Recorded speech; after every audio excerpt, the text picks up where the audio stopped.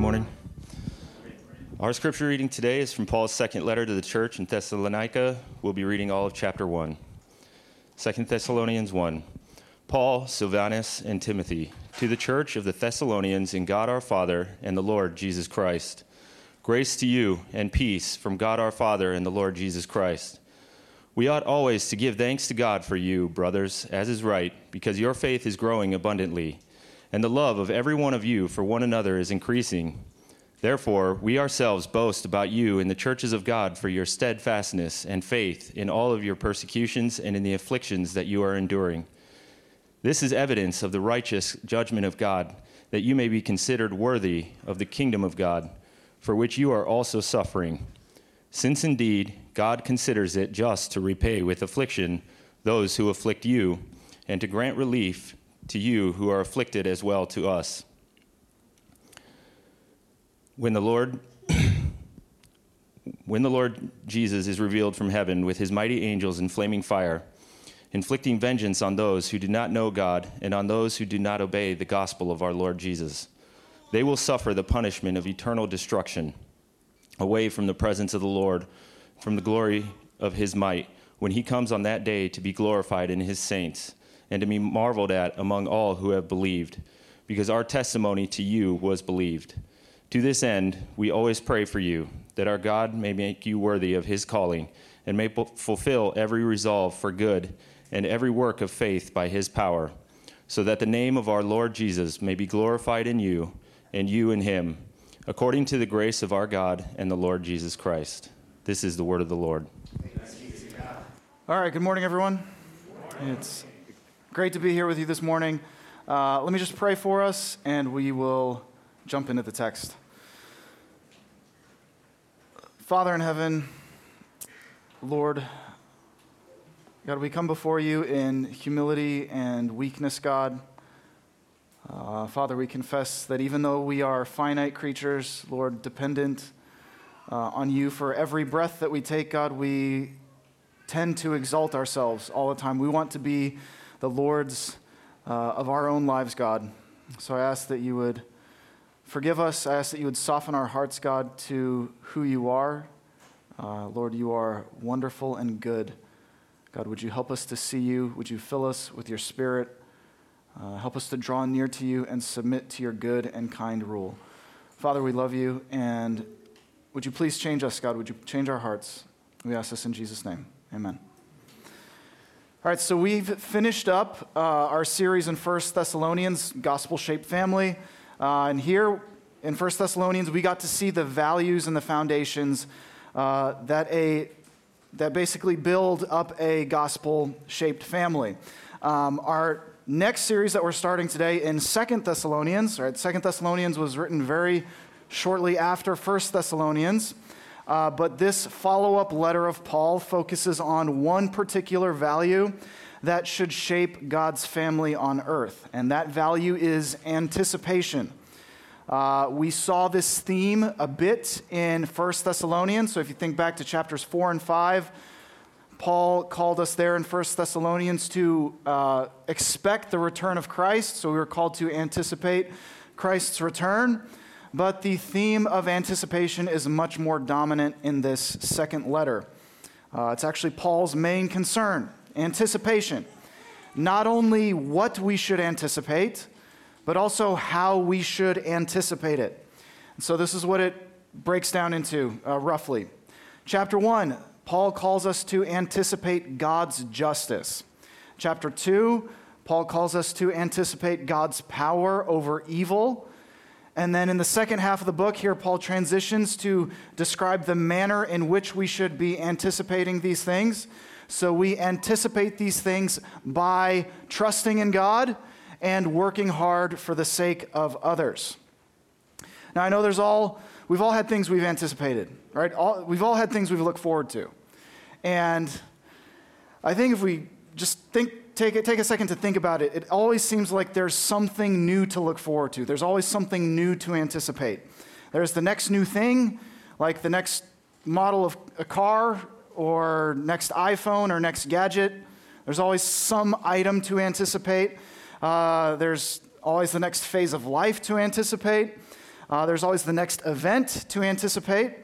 So the next championship game, title fight, World Series. John's probably anticipating another disappointing season with the Phillies.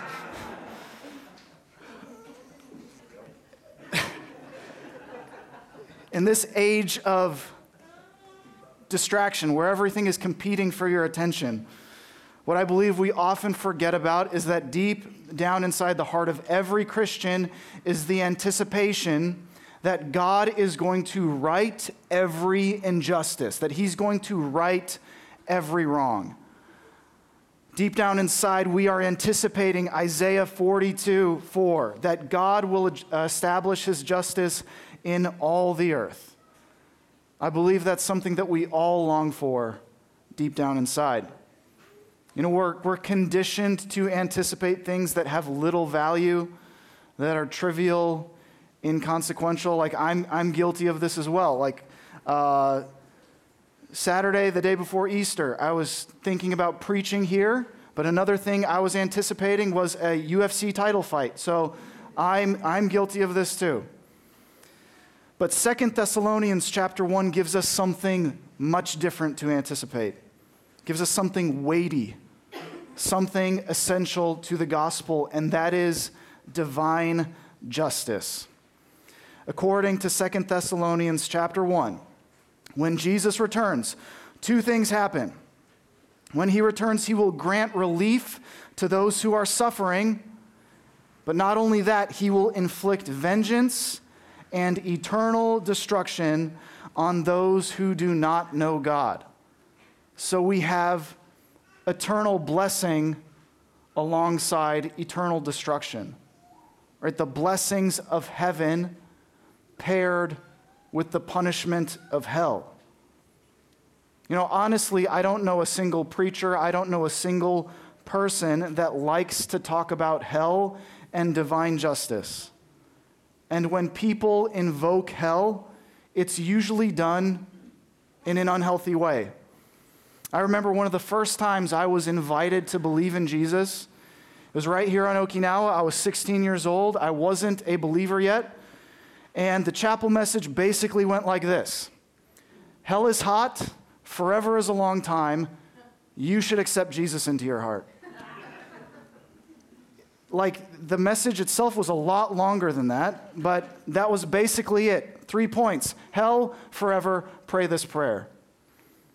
And I remember sitting there thinking to myself, well, I don't believe this, but just in case, I might as well.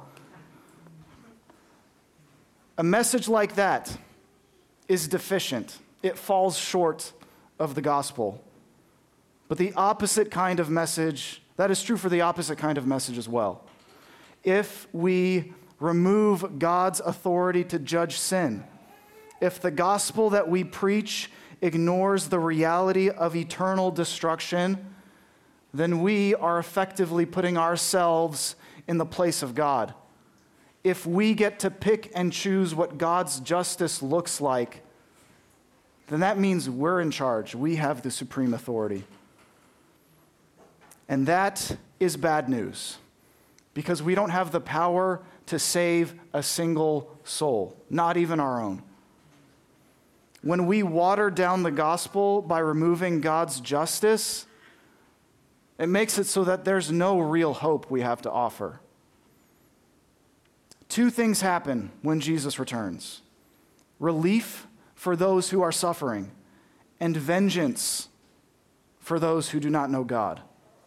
Both things are ensured by divine justice. Both the good and the terrifying are a result of God's righteous judgment.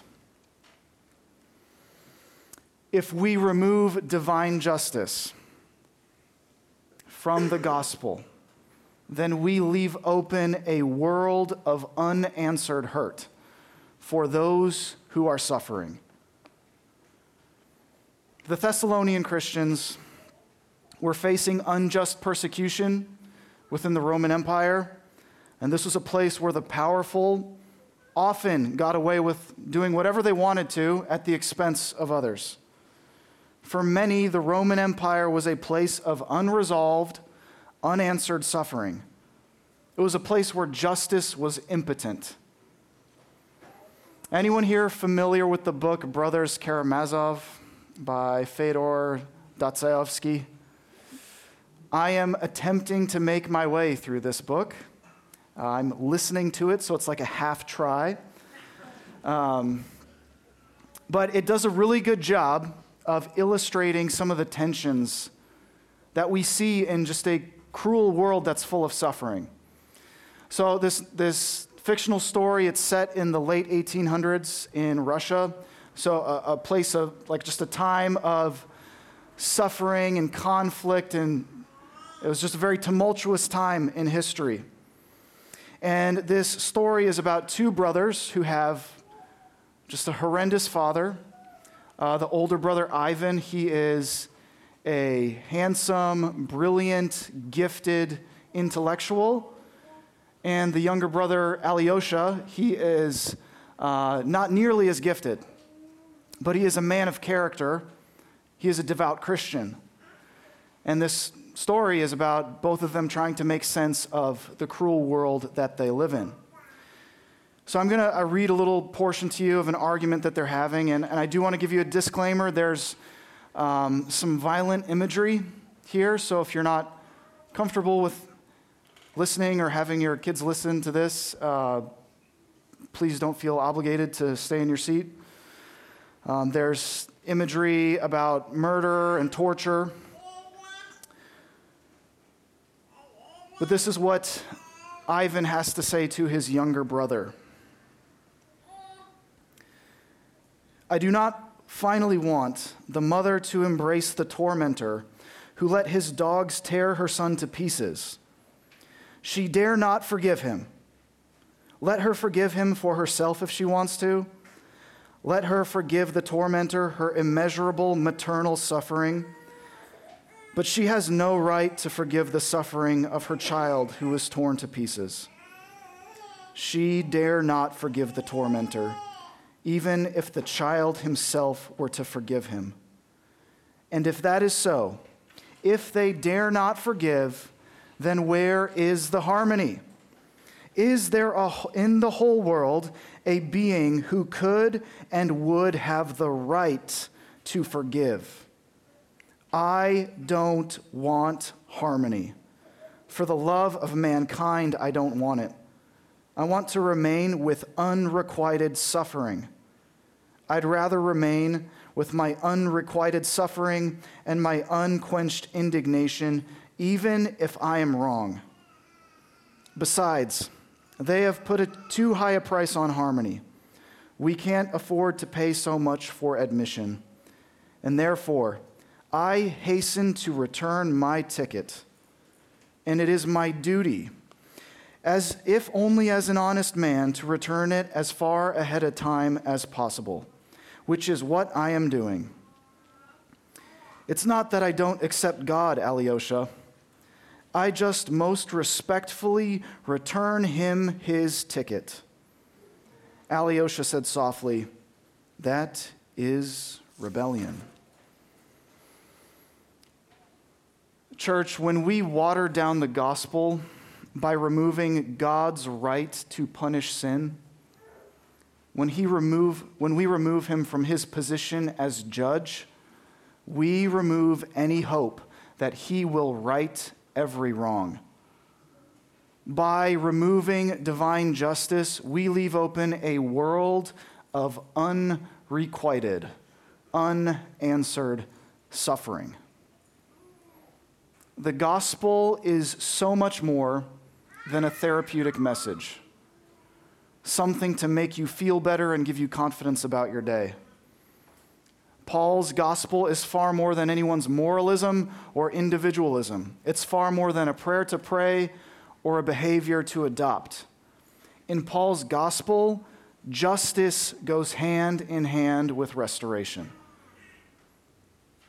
The hope of Paul's gospel depends on a God who has every right to judge and punish sin, and therefore every ability to truly make all things new.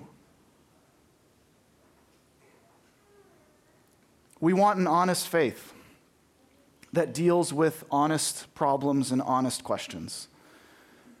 And this is one reason why I think our deacon of apologetics, John Holmes, this is one reason why I think he serves our church so well. It's by tackling some of these hard questions. We don't want to ignore these things. And this is exactly what Paul is confronting us with in 2 Thessalonians. So our main idea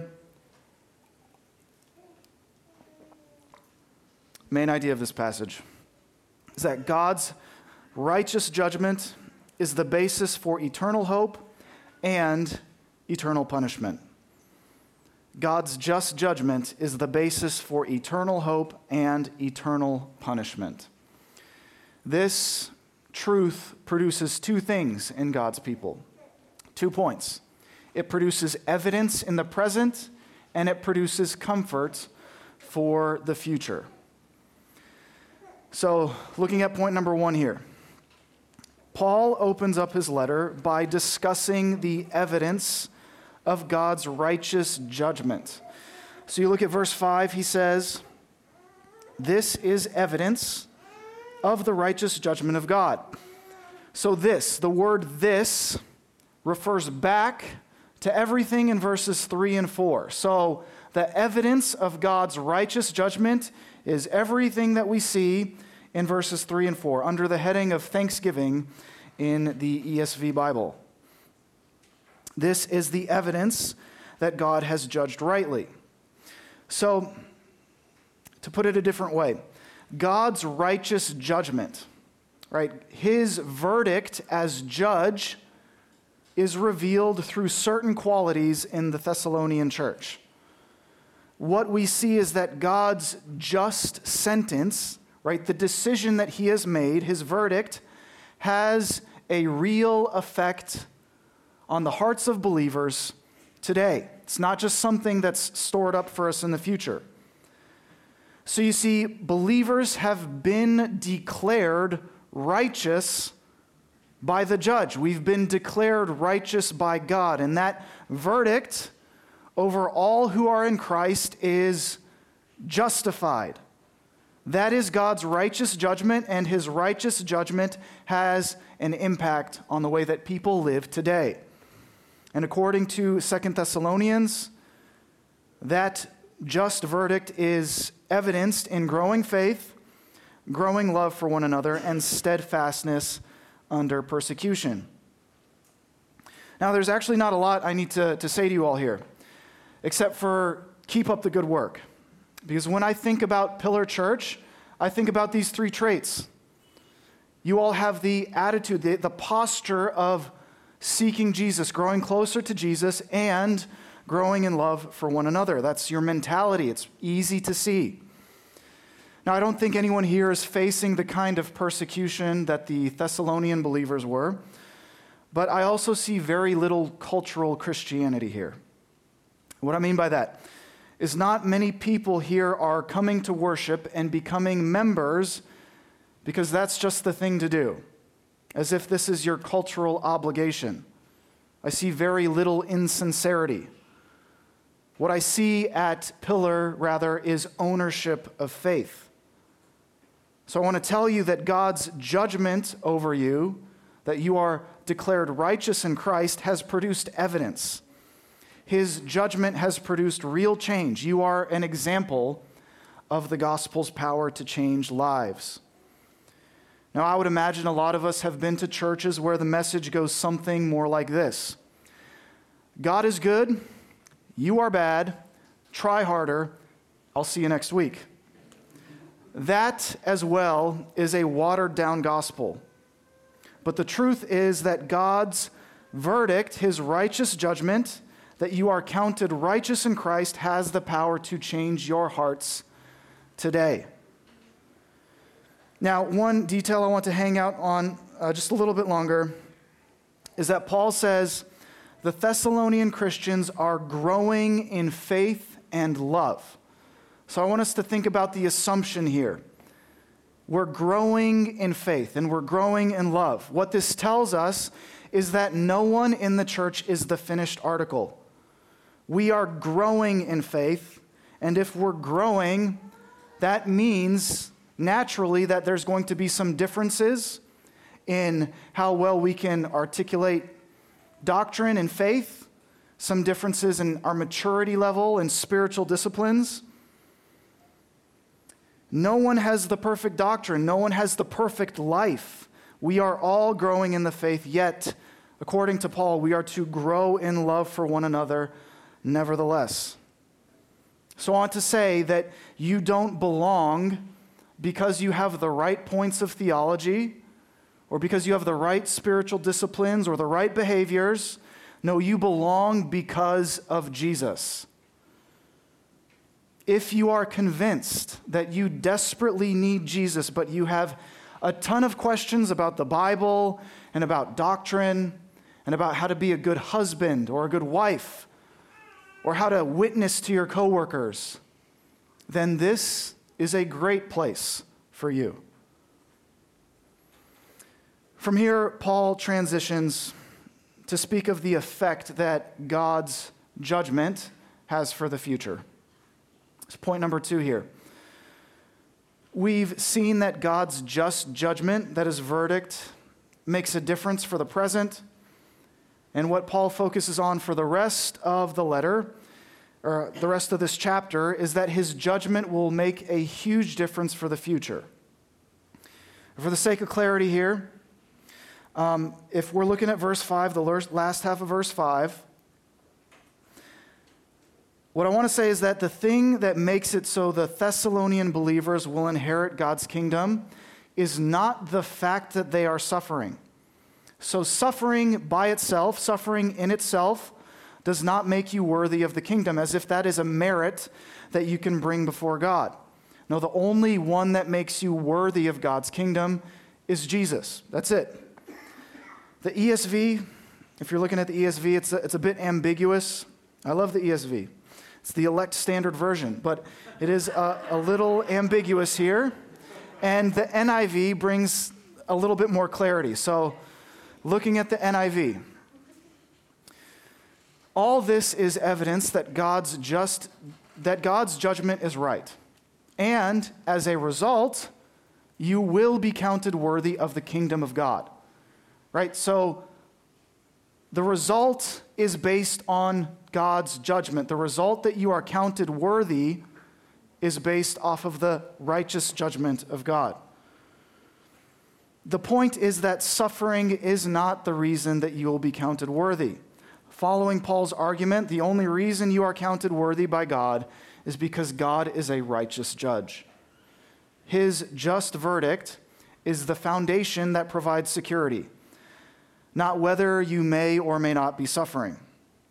It's God's judgment that provides assurance and comfort. What Paul is seeking here, what Paul is trying to do with this congregation, he's trying to root their confidence for the future. He's trying to anchor their confidence for the future in the righteous character and authority of God. Similar to what we see in Genesis 18. In Genesis chapter 18, Father Abraham, he is interceding for the city of Sodom and Gomorrah. So he's praying for this wicked city, and as he's speaking to God, he asks God a rhetorical question. He says to him, "Shall not the judge of all the earth do what is just?" Of course he will. There's no question about it. Of course God, the judge of all the earth, will do what is just. So as Abraham is facing down this hard prospect, this difficult situation, as he's dealing with his questions about the scope of God's judgment, what he looks to is the character, the just character of God and his position as judge. God's just character is incredibly good news. especially for those who are suffering. And that is exactly what Paul wants to anchor his congregation in. If you look at verse 6, Paul writes that God considers it just to grant you relief.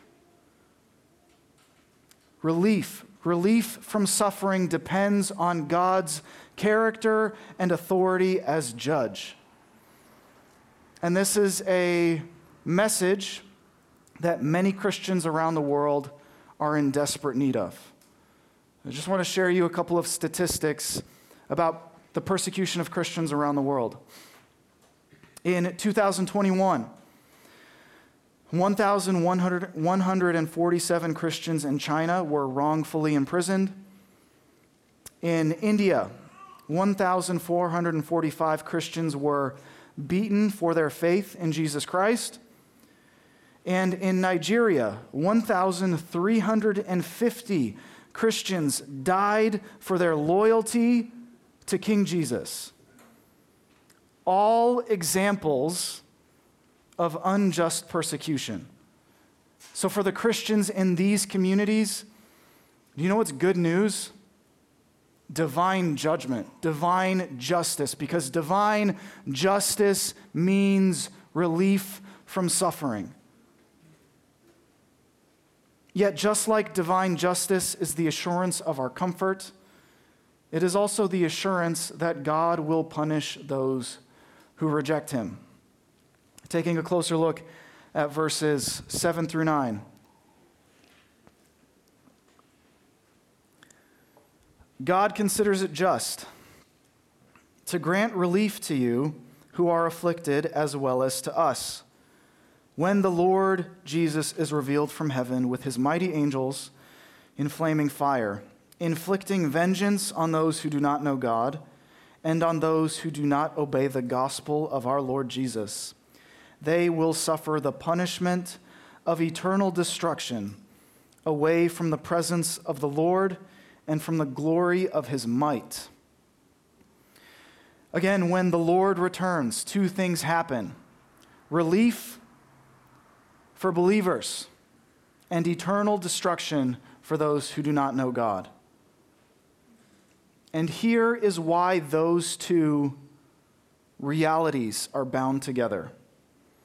If you think about a judge's responsibility, it basically breaks down into two things. A judge is responsible to measure out the right punishment for the person that's committed the crime, and he is also responsible to ensure the restoration of the person that was wronged. A judge's responsibility is to measure out the right punishment and to ensure the restoration of the individual who was wronged. Well, let's think about it this way. A judge who looks the other way at sin, who ignores sin, just forgets about it, doesn't measure out the right punishment, that judge would be called unjust. Now, what about a judge who punishes the crime perfectly but does nothing to restore the wronged party? That judge would also be considered unjust. Here, Paul is describing how God is the perfect judge. He lists out the crime and the punishment, and they are perfectly balanced. God will not let sin go unpunished, and he will not forget about the injustices that fall upon his people, but he will perfectly restore them. Now, hell can be a difficult thing to think about, and if you're wrestling with the existence of hell, just a couple of things that I would suggest that you remember. The first is that those who are in hell remain unrepentant. Right? Those in hell, like now that they're there, they're not like regretting their decision. Right? They're not repentant now. It's not like they didn't realize how bad it was going to be, and after seeing how awful it was in hell, now they want a second chance. No, the way that the Bible talks about people who are in hell describes them as growing in their hatred and rebellion toward God. They gnash their teeth at him in growing hatred. There's no such thing as a repentant person in hell. The second thing to keep in mind is that God shows grace to sinners. I think reading this, for me, I think we may be confronted with our own injustice, the ways that we have wronged other people. But eternal destruction is for those who have not submitted to the gospel, which means that there is grace for those who repent. You just think about the life of Paul. He was the opponent of Christianity. He used to violently persecute Christians. Yet no one had more assurance than Paul, even though he used to be this huge opponent, this huge persecutor of Christianity. In 1 Timothy, Paul says, God saves sinners, of which I am the foremost.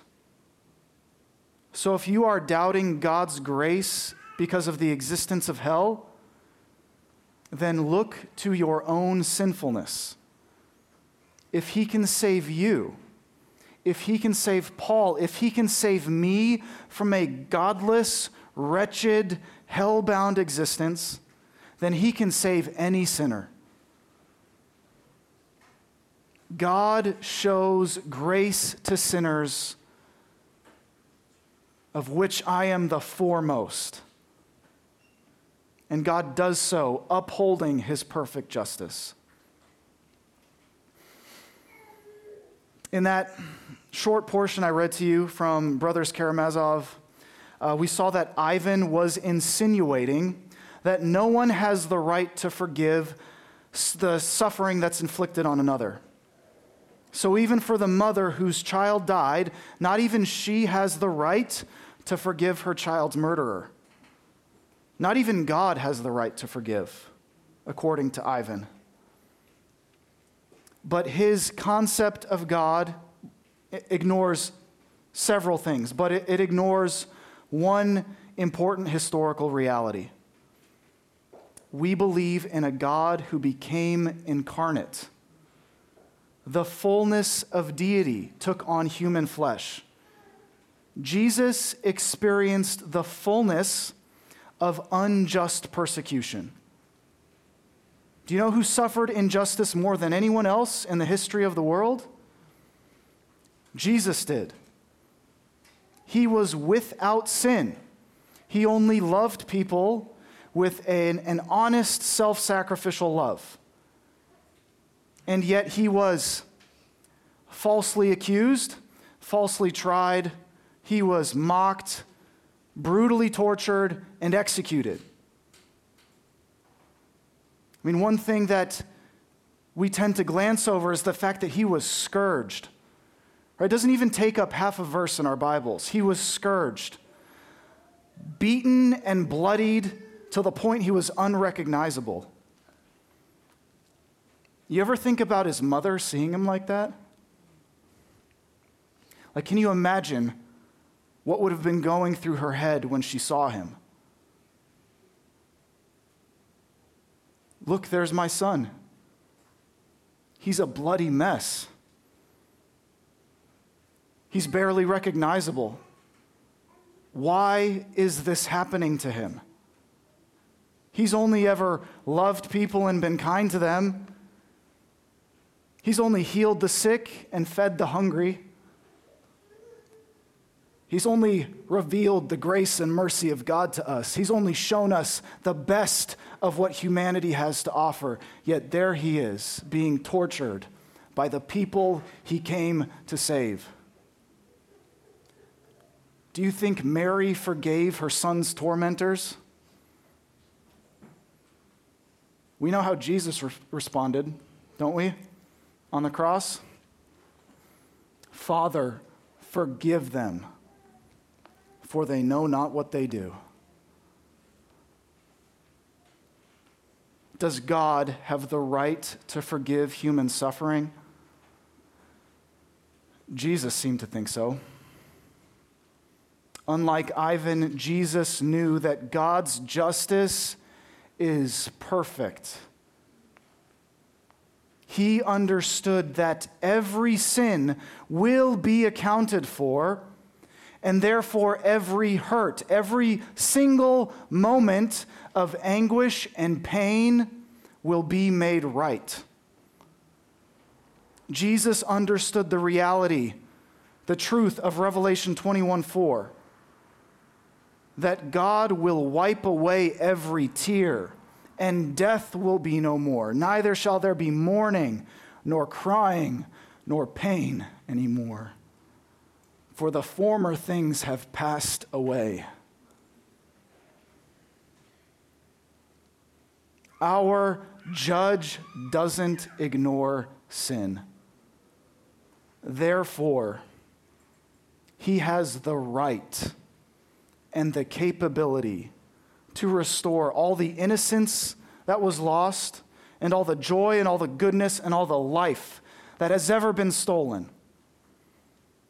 Because our judge is perfect, he can and he will make all things new. Shall not the judge of all the earth do what is just? Church, there is no question about it. Let's pray.